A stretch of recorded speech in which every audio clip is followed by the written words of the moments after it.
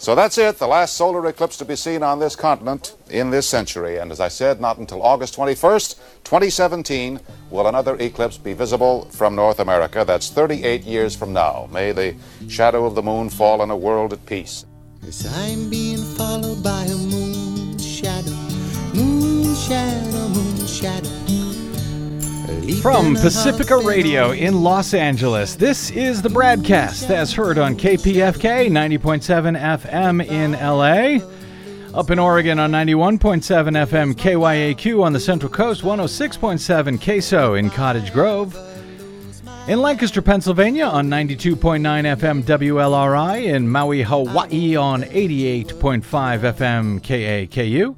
In Columbus, Ohio, on WGRN 94.1 FM, Palinville, New York's 102.9 WLPP, Grand Rapids, Michigan's WPRR, in the nation's capital of Washington, D.C. on 105.5 FM, and in Minneapolis, St. Paul on AM 950 KTNF. Yes, that is our official theme song. It's our official theme song just about every 99 years whenever there's a total eclipse of the sun that runs across the entire nation. We're also heard coast to coast and around the globe, streaming on the internets, on the Progressive Voices channel, Netroots Radio, Indie Media Weekly, FYI Nation, NicoleSandler.com, Radio Free Brooklyn, GDPR, Revolution 99, Deprogrammed Radio, Detour Talk, and Radio Sputnik. Blanketing planet Earth 5 days a week.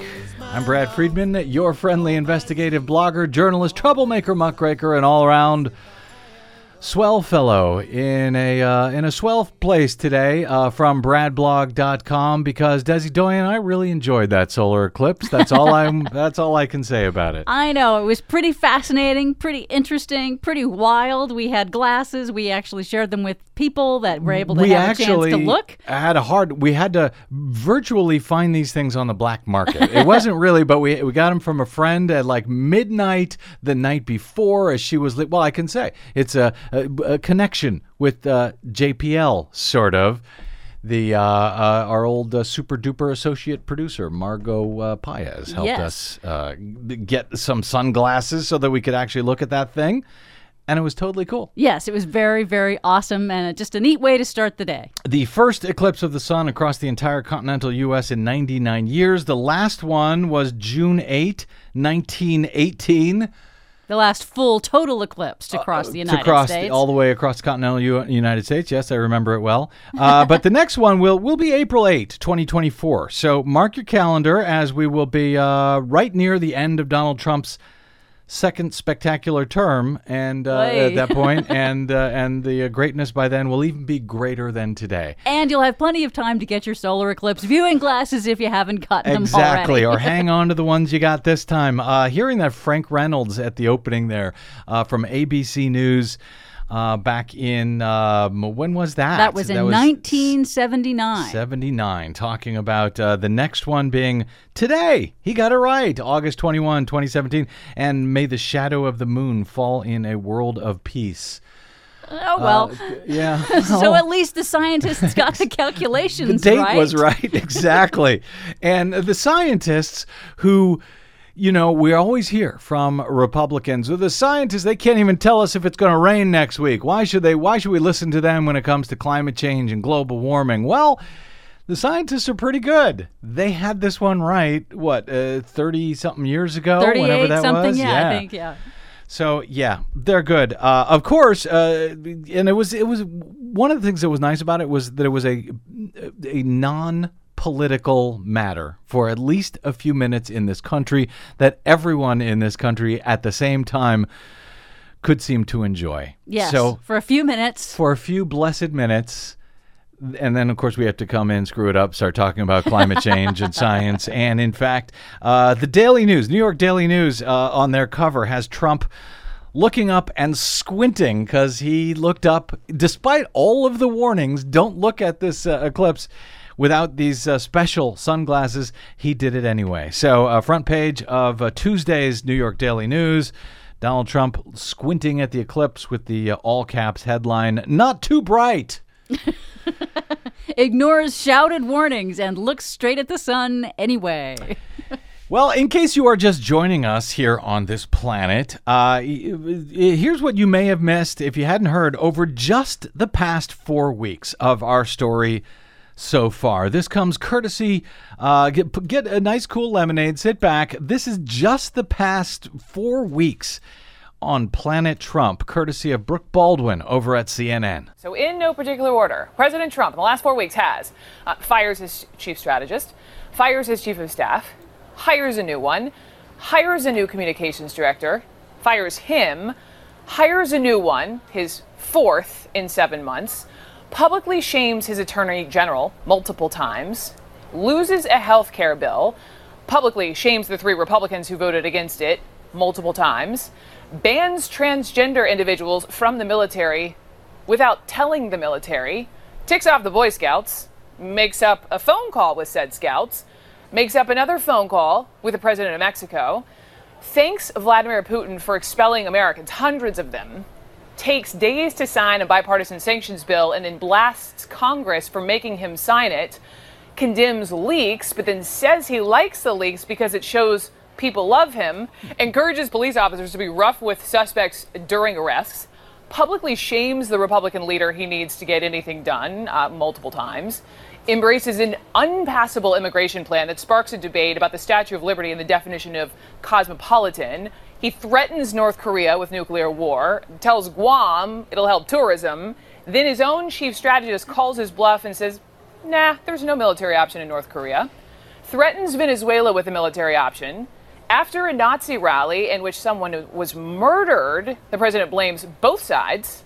After the backlash, cleans it up, denounces those white supremacists, but then hours later erases all of it and makes everything worse by again blaming both sides, saying there were fine people there. No, they weren't. They were Nazis. Suggests there's no difference between George Washington and Robert E. Lee. Publicly shames CEOs who abandon him, then loses 2 of his entire jobs councils after execs jump ship. Considers a pardon for, of all people, Sheriff Joe Arpaio, all the while he's facing these accusations of racism. By the way, plugs his winery in Virginia when asked if he will, as president, visit Charlottesville.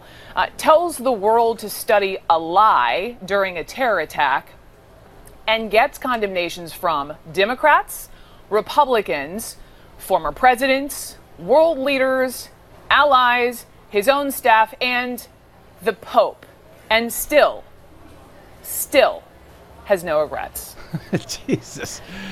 Well, there you go. I guess no wonder the week is just beginning and I'm already exhausted from the past 4 weeks. Yeah, that is our story so far over just the past 4 weeks. If we did that for every single month since Trump was inaugurated in January, it would take up several shows, I think. That's a very limited version of what's happened just over the last 4 weeks, but a pretty good one. Yeah, and the 6 months prior to that, you could do one for each of those months, and it would sound a hell of a lot like that. So that is our story so far. Thanks for catching us up, Brooke Baldwin of CNN. And so no wonder what we are seeing now is people, at least on the Republican side, at least beginning to start to say they have had it. They have had enough. Late last week in the New York Times, Julius Krein, who was a huge supporter of Donald Trump's, wrote an op-ed with the headline, "I voted for Trump and I sorely regret it." He writes, "I supported Donald Trump in dozens of articles, radio and TV appearances, even as conservative friends and colleagues said I had to be kidding. As early as September 2015, I wrote that Mr. Trump was the most serious candidate in the race. Critics of the pro-Trump blog and then the nonprofit journal that I founded accused us of attempting to understand Trump better than he understands himself. I hoped that was the case. I saw the decline in this country, its weak economy and frayed social fabric. And I thought Mr. Trump's willingness to move past partisan stalemates could begin a process of renewal. It is now clear," he writes, "that my optimism was unfounded. I can't stand by this disgraceful administration any longer, and I would urge anyone who once supported him as I did to stop defending the 45th president. Far from making America great again, Mr. Trump has betrayed the foundations of our common citizenship, and his actions are jeopardizing any prospect of enacting an agenda that might restore the promise of American life. And that is from a supporter of Donald Trump, a huge supporter, Julius Krein, who goes on to say, after more than 200 days in office, Trump's behavior grows only more reprehensible. Meanwhile, his administration has no significant legislative accomplishments and no apparent plan to deliver any. Nothing disastrous has occurred on the foreign policy front yet, but the never-ending chaos within the administration hardly inspires confidence. Many senior-level appointees are still not in place, including the assistant secretaries of state, for example.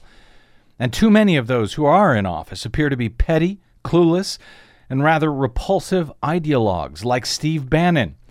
This was published the day before Steve Bannon was banished on Friday of last week. They seem to be repulsive ideologues like Bannon, who seem to spend most of their time accusing one another of being swamp creatures. It's pathetic. No wonder an increasing number of officials are simply ignoring the president, an alarming but understandable development. Effectively a third-party president without a party, Mr. Trump has faced extraordinary resistance from the media, the bureaucracy, and even within the Republican Party, but the administration has committed too many unforced errors and deserves most of the blame for its failures. Far from making the transformative deals he promised voters, his only talent appears to be creating grotesque media frenzies, just as all his critics said. Well, gosh, I wonder if that means that Julius Krein will now start listening to those people who were right all along about Trump, about the Republican Party's agenda, about income inequality, about all those things that have helped to increase to raise Trump up into this populist figure when he's really nothing of the kind. And I think he's in favor still of all of those populist policies, just not of Donald Trump, because now it's too embarrassing to be associated with Donald Trump, at least for some voters, for the most part.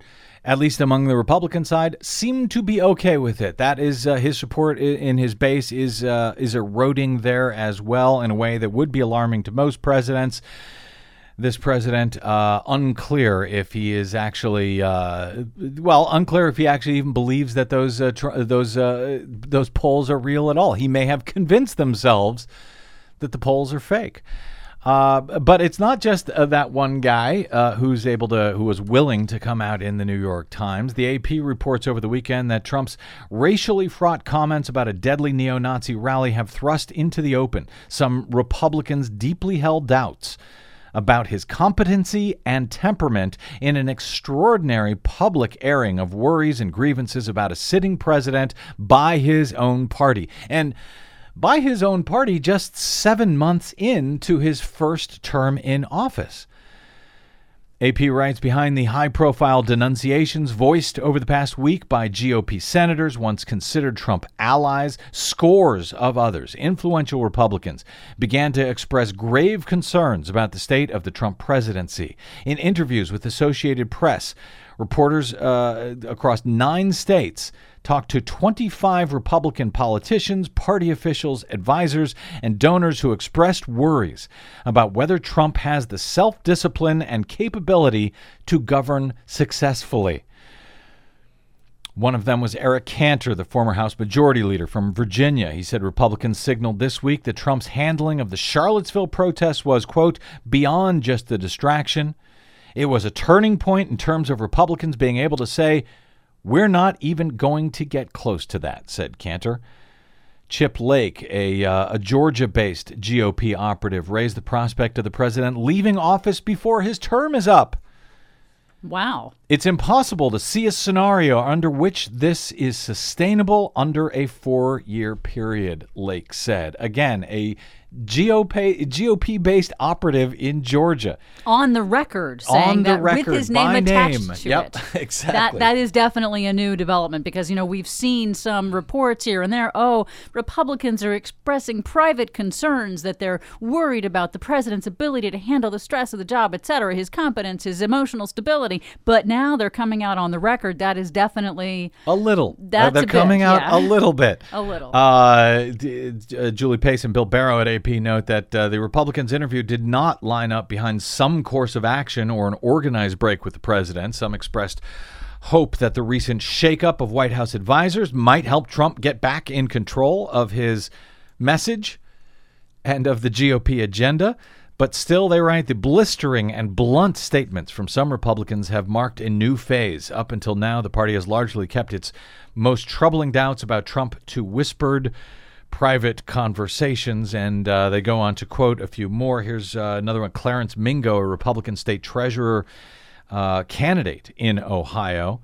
He said, I was never one that was convinced that the president had the character to lead this nation, but I was certainly willing to stand by the president on critical issues once he was elected.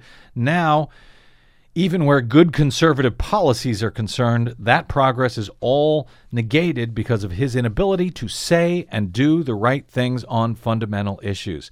In Kentucky, Republican State Senator Whitney Westerfield called Trump's comments about the Charlottesville protest more than a gaffe.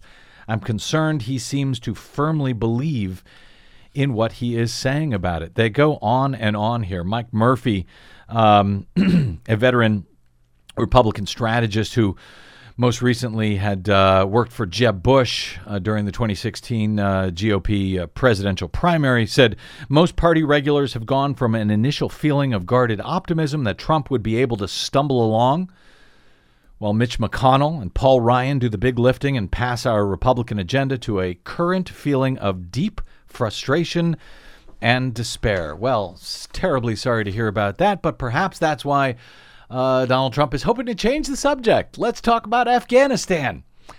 Now, what he's going to do there is not yet clear, but he has announced that on Monday night he's going to be making a primetime speech about it, about his new strategy. I suspect he's going to be adding a few thousand troops, but we'll see. Just as Barack Obama did. Actually, Barack Obama added tens of thousands of troops, but what was Bush's war became Obama's war.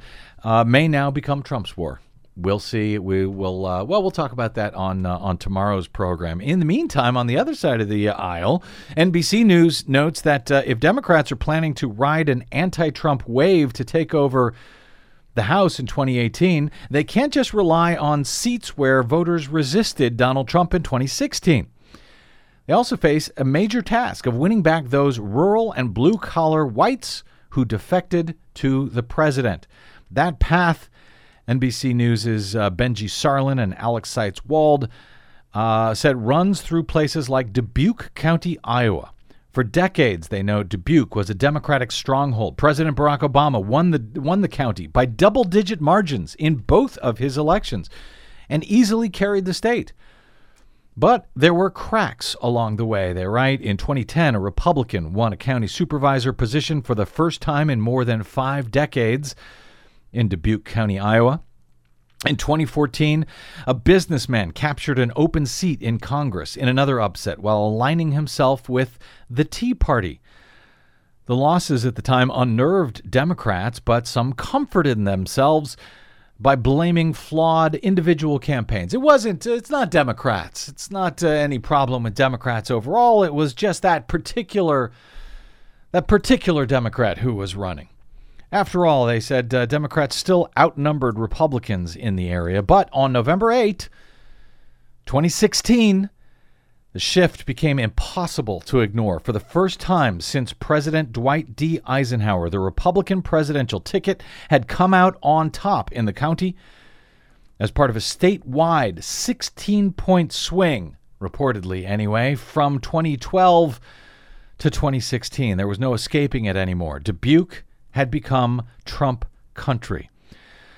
So they go on to write a detailed article about how the Democrats could be looking at a wave election next year, a 50-seat pickup potentially. 50 seats, really? They say as Democrats look to the horizon in 2018, they think they see a distant tsunami forming in their favor. Trump has dreadful approval ratings. Democrats are winning in generic ballot contests, asking folks who they'd prefer to run Congress, Republicans or Democrats, without using any actual names. And things tend to change when people use actual names for these candidates. They say the Senate may be out of reach for Democrats, but they can almost feel the House Speaker's gavel in their hands. Uh-oh.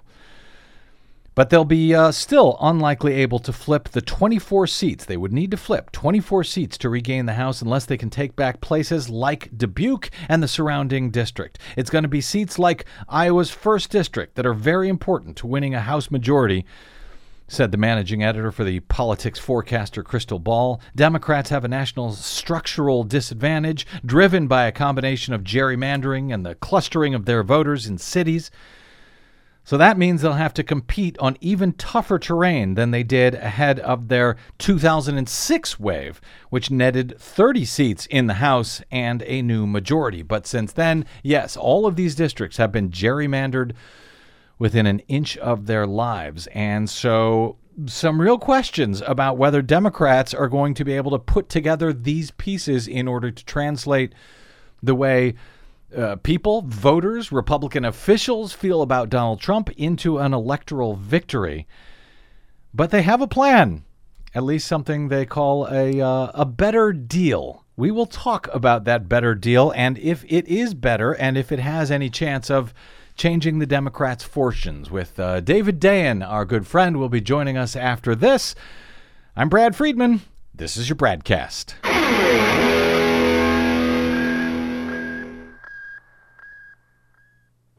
Hey, this is Brad. If you haven't noticed by now, it's no easy feat finding facts, real facts, not alternative facts, over your public airwaves. We try to bring you real facts, truth, and clarity without fear or favor each and every day on the BradCast. But we need your help to do it. If you enjoy the show and or get something from it, please give back a bit if you can by visiting us at bradblog.com/donate. Your support helps Desi and me continue to bring you real, independent, progressive news 5 days a week over your public airwaves. We simply can't do it without your help, and that help is needed more now than ever. Please stop by bradblog.com/donate today to make a one-time donation or, even better, automated monthly support. It'll take you about 60 seconds, and you can rest easy knowing that we'll be here every day making sense of it all, or at least trying to. That's bradblog.com/donate, and thanks. Back to life, back to reality, back to life, back to reality, back to Do we have to? We have to go back? Welcome back to the BradCast. Brad Friedman from bradblog.com. Hey, Democrats. Remember them? Yeah, me neither. But there is at least one other party in this country that are not Donald Trump's Republicans. Now, a few weeks ago, when the Democratic Party began to unroll what they describe as a better plan, a push to begin a focus on economic issues in advance of the 2018 campaign cycle, many derided the name of that plan and its branding. A better deal, better jobs, better wages, better future, they said, didn't pack much of a punch. And it seemed to remind many less of FDR's New Deal than it did of Papa John's pizza slogan, better ingredients, better pizza. But in truth, there is some substance amidst the Democrats' scheme if media and voters are able to see any of it, according to financial journalist David Dayen, who argued the case over at The Nation earlier this month. Want to lower the cost of prescription drugs, Dayen writes? Dems have got a price gouging enforcer, the director of a new agency dedicated to investigating drug manufacturers that jack up the cost on their products. How about breaking concentrated corporate power across all fields? They've got a consumer competition advocate who would recommend investigation of monopolistic industries to the Justice Department and the Federal Trade Commission. How about trade, a policy that was ripped away from liberals by Donald Trump? Democrats got you covered there too, says Dayen, with a new American Jobs Security Council as part of this plan that would be able to veto foreign purchases of stateside companies on economic grounds, and an independent trade prosecutor that would challenge unfair trade practices outside of the World Trade Organization framework. as Trump is busy getting rid of federal oversight and regulations and even scrapping outside advisory boards, from economic business councils to arts advisory boards to a team of national climate science assessment advisors. The Democratic Party's so-called Better Deal proposal, rolled out last month, details a number of new regulatory agencies and positions that they promise to establish if voters will put them back into power.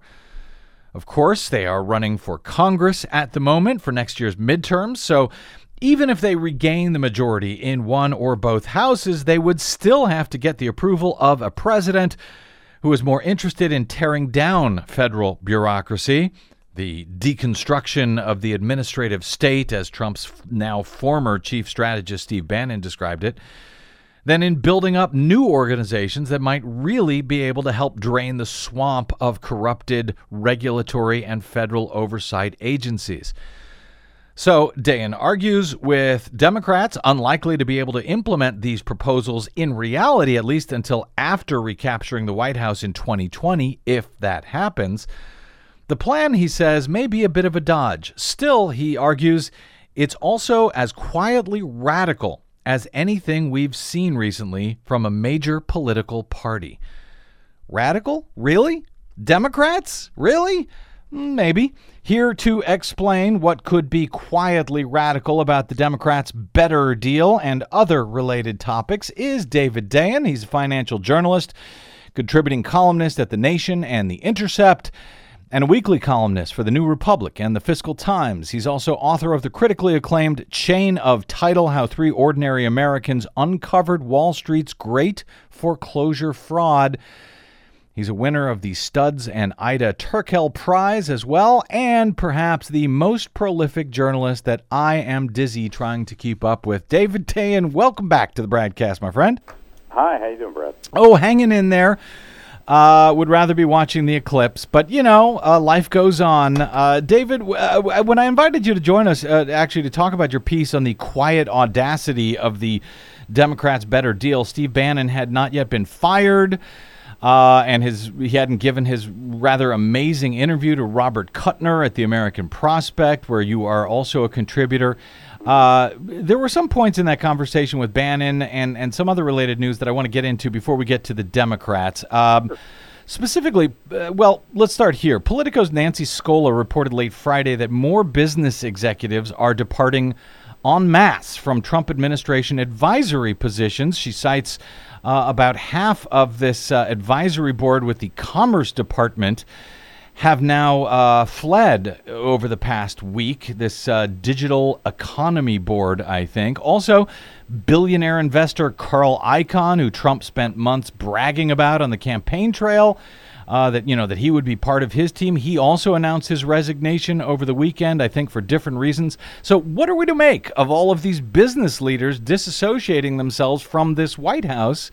Is it merely symbolic? Is it political? Or are there actual functional parts of some of these boards that will now be missing from the federal government? I can't believe that people are being duped by this obvious PR strategy to have these CEOs distance themselves from an unpopular president with unpopular ideas. All you have to do is look beyond these advisory boards, which are really nothing more than direct lobbying efforts, to know that the lobbying has just gone underground. These are not, the moral conscience of a nation.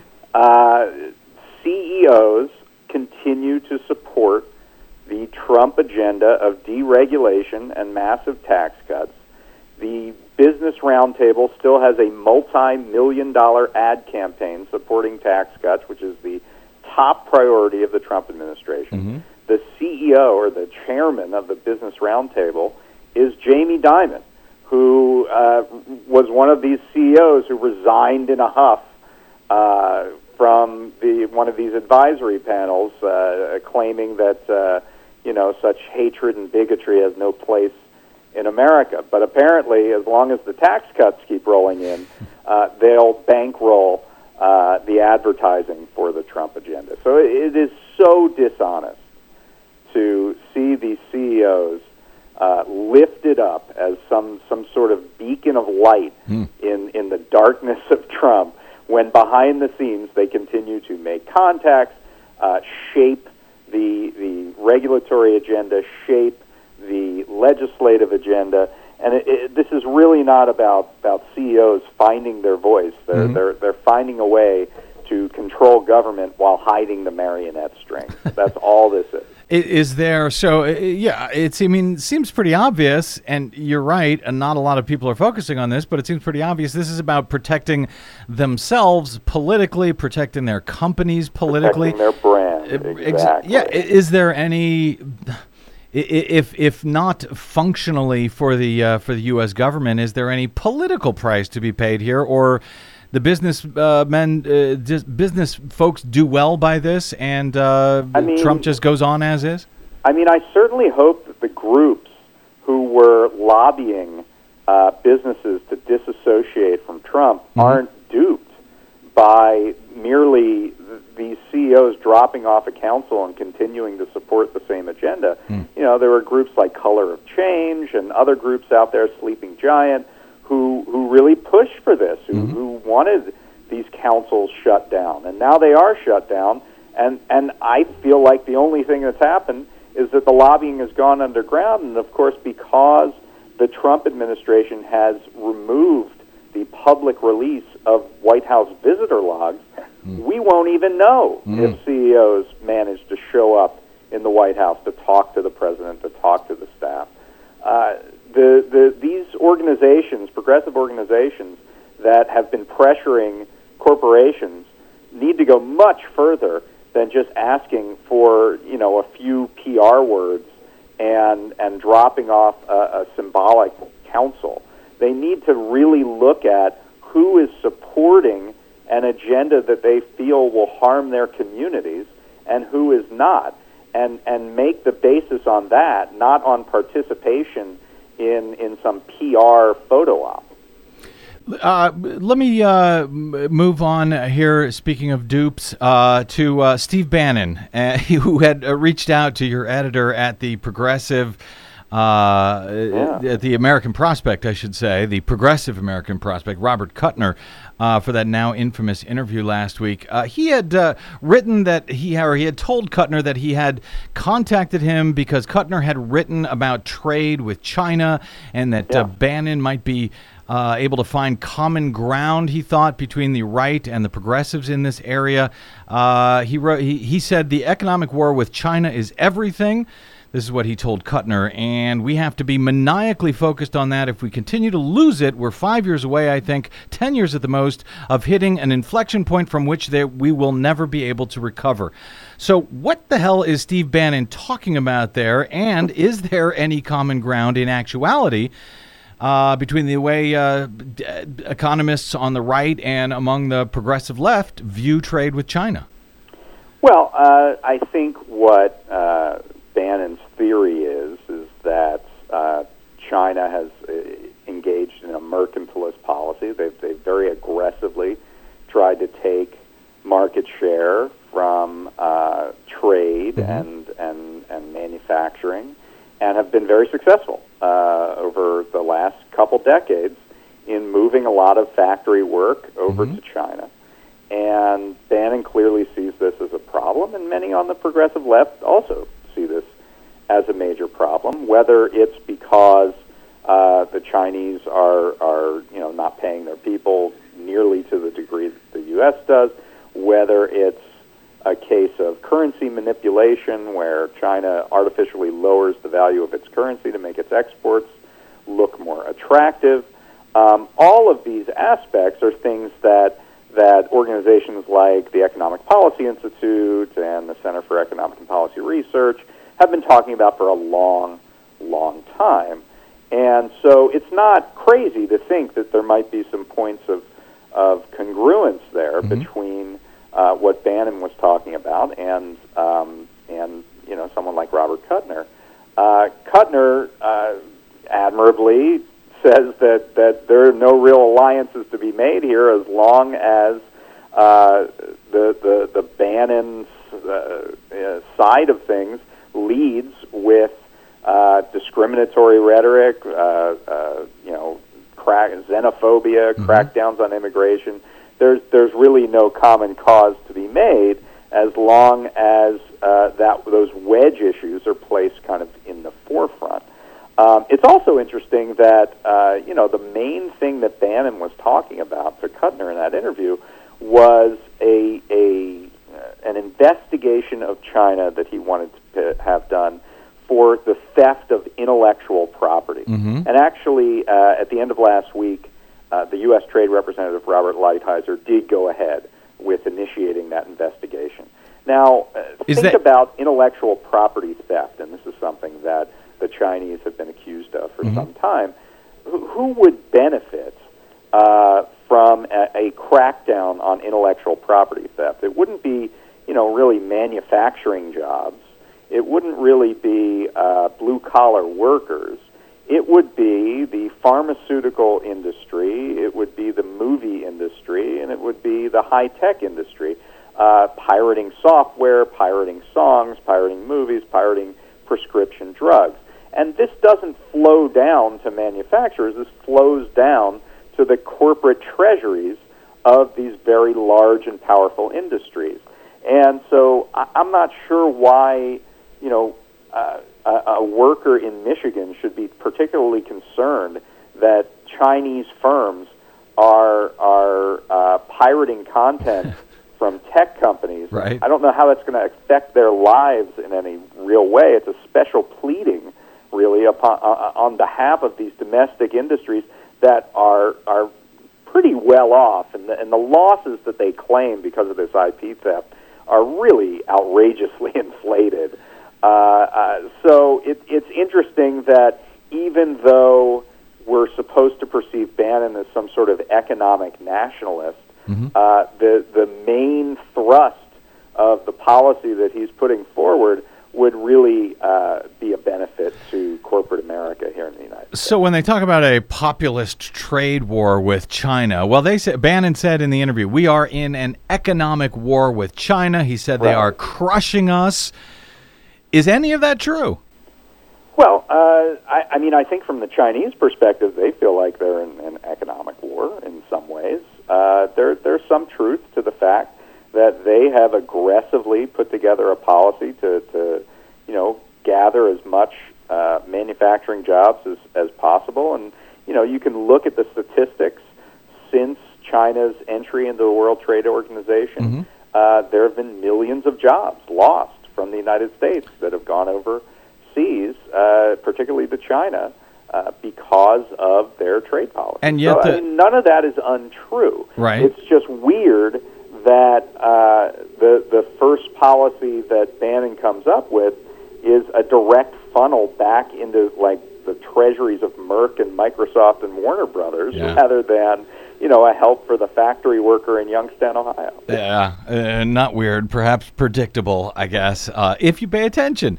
Also in that Prospect interview, Bannon said about the Democrats, quote, the longer they talk about identity politics, I got them. I want them to talk about racism every day. If the left is focused on race and identity, and we go with economic nationalism, we can crush the Democrats. Now, never mind if they really are going for economic nationalism, as you described, David Dayen. They seem to be saying one thing and doing another.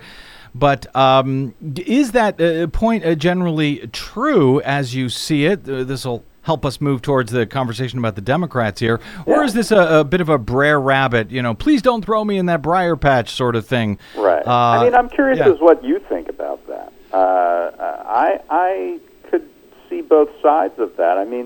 I do think there is some truth to the fact that a consistent focus on race and identity sometimes conjures up the so-called silent majority and creates a backlash. But that in no way is a reason not to put the clear fact of structural racism at the center of a progressive response to what is happening in America. I feel like the way to combat it is, first of all, to point out abhorrent views when they are abhorrent. I don't think Donald Trump has done himself any favors in the last week by an insistent focus on race and identity. Mm-hmm. And number two, to show the real bankruptcy of this so-called economic nationalism, which really is being done for the benefit of corporate interests. Going back just to the beginning of our discussion, nobody has benefited more from the last 7 months of Donald Trump than corporate CEOs. Practically all that's gotten done is this extreme deregulation on practically every facet of industry. So I think the way to puncture that really is to go after that directly and to put forward, a different agenda that actually attacks corporate power rather than makes, relationships and partnerships with it. Well, since you asked, I'll just give you my thought here. I think the Brer Rabbit part of it is making it an either or, making it a choice between these That's two. True. And it seems to be working, because you hear a lot among Democrats, among progressives. No, we can't talk about identity politics. We have to talk about, economic populism. Others saying, no, we have to continue talking about these racial issues and so forth. I think we have to do all. I mean, right is right, wrong is wrong, and these things are still right whether they're no matter what your political opponents think about it. So I think we can talk about all of it. Yeah. The extreme inequality and wage stagnation that we've seen over the last 40 years has a disproportionate effect on people of color.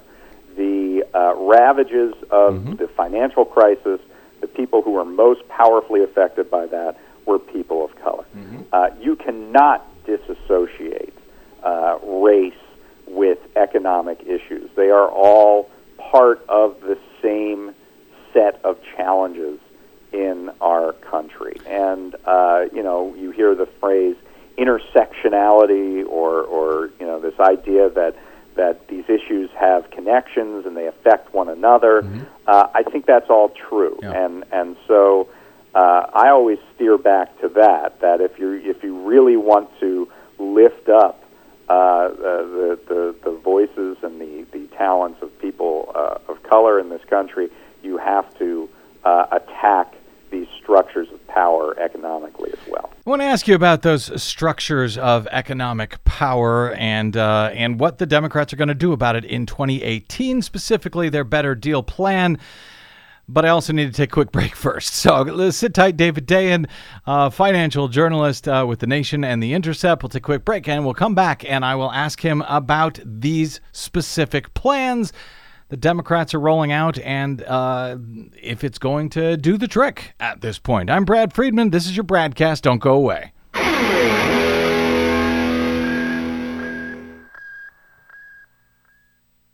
Hi, this is Desi Dayen from the Green News Report and the BradCast, both brought to you without corporate or political influence, because we rely on you to help keep us completely independent. Please drop by bradblog.com/donate today and help us stay on your public airwaves. That's bradblog.com/donate. You'll thank yourself later. I'll thank you now.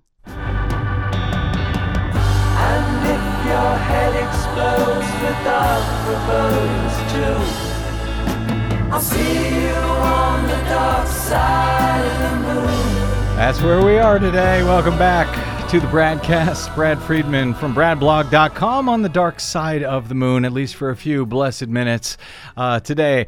Speaking with David Dayen, financial journalist and contributing columnist at The Nation and The Intercept, about the Democrats' Better Deal plan that they introduced just a few short weeks ago in advance of the 2018 election season that, yes, is about to get ramped up in full.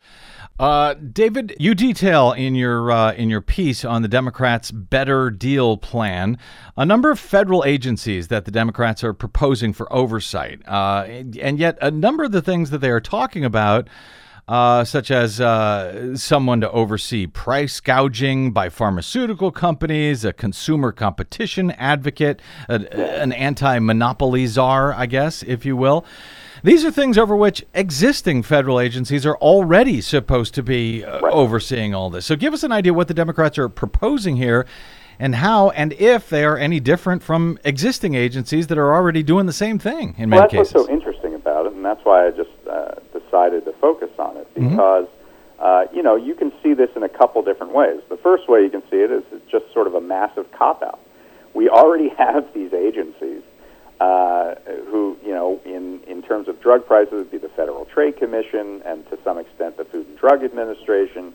In terms of monopolies, it would be the Justice Department's Antitrust Division and also the Federal Trade Commission. We have all kinds of, on trade, the U.S. Trade Representative's Office and other organizations, the Commerce Department, all of which should be doing these jobs already.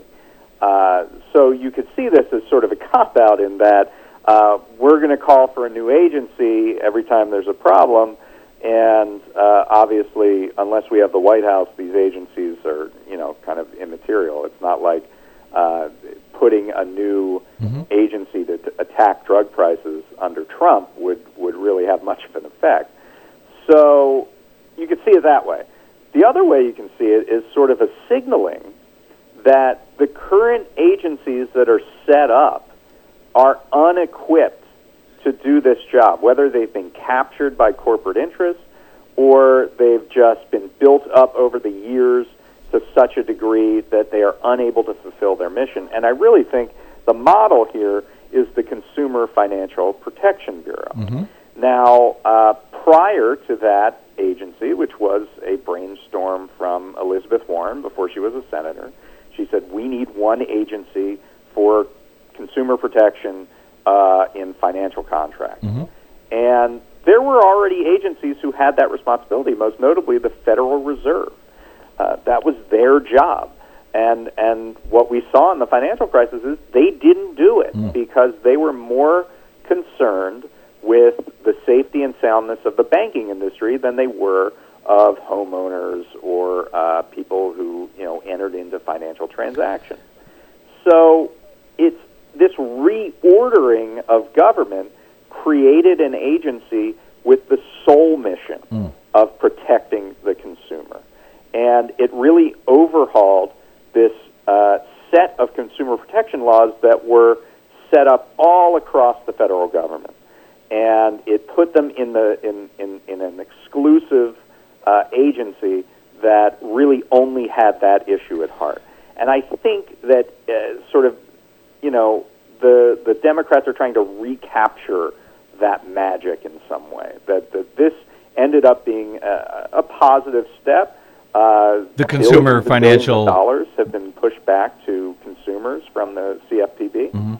And we're going to want to do this again and again and again. And really, that's really about reorganizing and reordering government to the degree that we haven't seen really since the New Deal, since all the alphabet agencies of the New Deal that really changed the way government responds to citizens. So that's why I say it's quietly radical. You can see it as sort of a way to push off these questions for another couple of years, or you can see it as a way to really reorder government and to admit that government has failed at this level, even under Democrats, to be responsive to the public. Essentially, what you seem to be arguing is that the existing agencies that would be overseeing these things have now become so corrupted by the lobbyists and the companies who own them that we just need to create new agencies to do these things. And I feel like that's not what I'm saying, but that's what the Democrats they're proposing. are saying implicitly through their proposals. And what prevents those agencies from becoming equally as corrupted down the road? Really, but I think the experience of the CFPB has been pretty instructive. It was a new agency that came in with new powers and sort of a new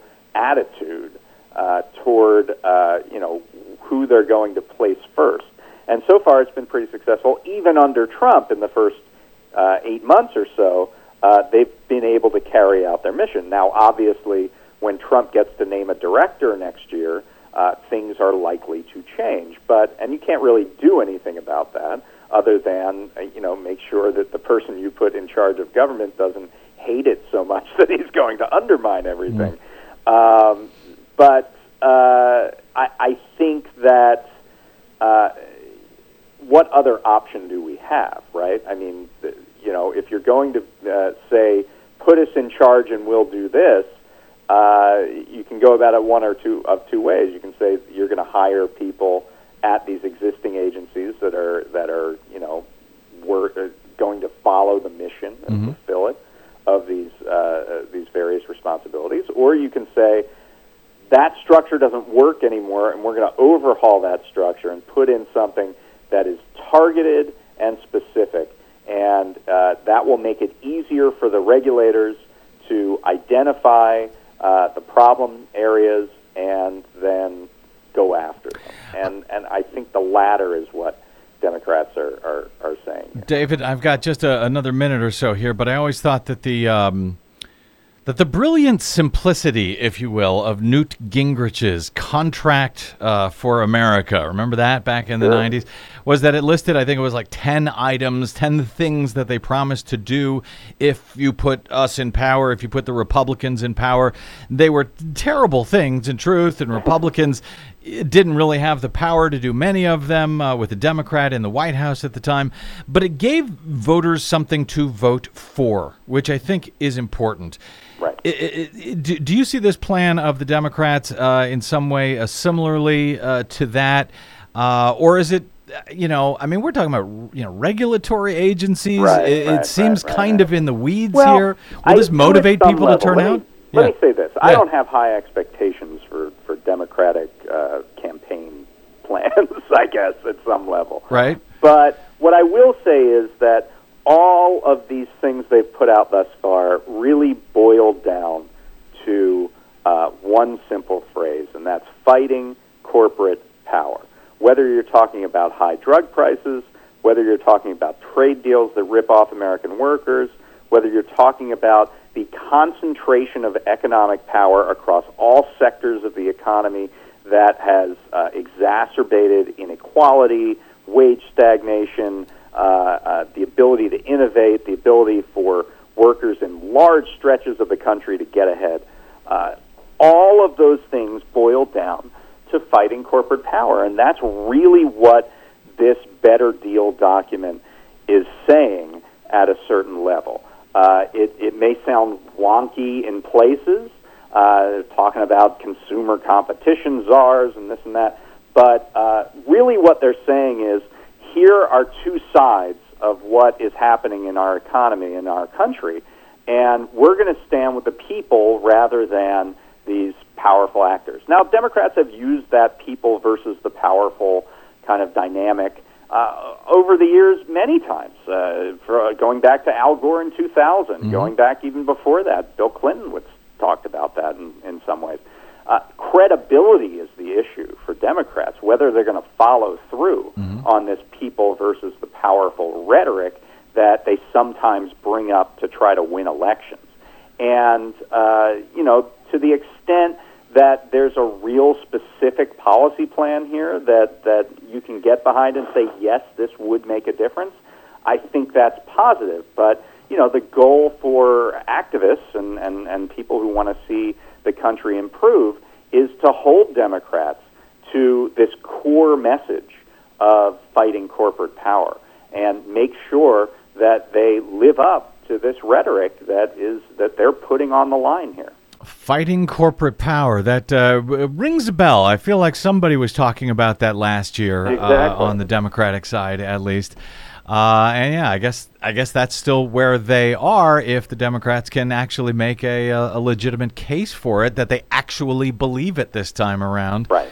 And that's the whole issue right there is whether they're going to live up to a standard that they're now setting for themselves within this document. I think it's generally a good thing, and it gives people, whether you supported Bernie Sanders or whoever, a target. You can say, this is what you called for. Yep. We didn't come up with this stuff. You called right. for this fight. and you're going to have to follow through on it. Hold them to it.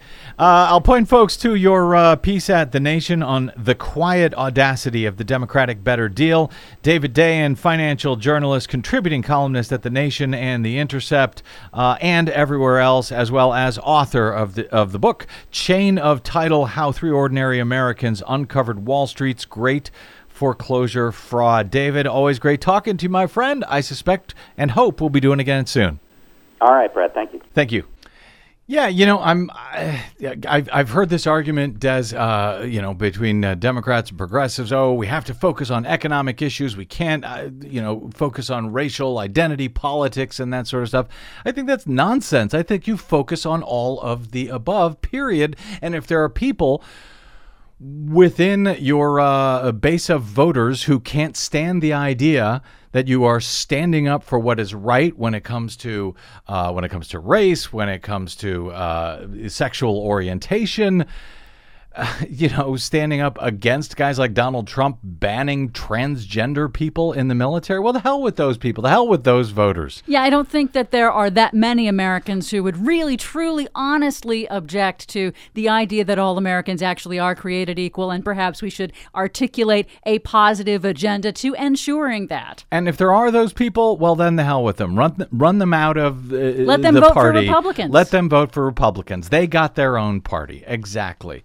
I think it's a kind of a fake issue that's being put up by, actually, I've seen it from folks on the right and left, that argument that you have to choose one or another. It is an attempt to increase the divide among the left because, hey, divide and conquer as a strategy works.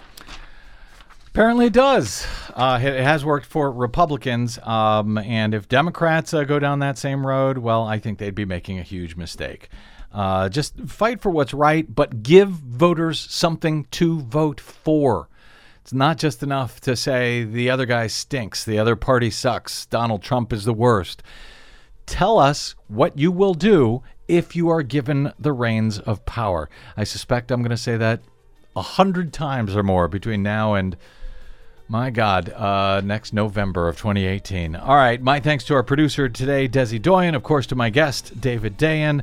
You can find all of his work at daviddayen.tumblr.com because he writes all over the place. And to you for spending a portion of your day or night with us. If you missed any portion of today's broadcast, you can download it anytime for free at bradblog.com. We do appreciate those of you who have become active supporters of the BradCast by stopping by bradblog.com/donate to put your money where your ears are. It is greatly appreciated.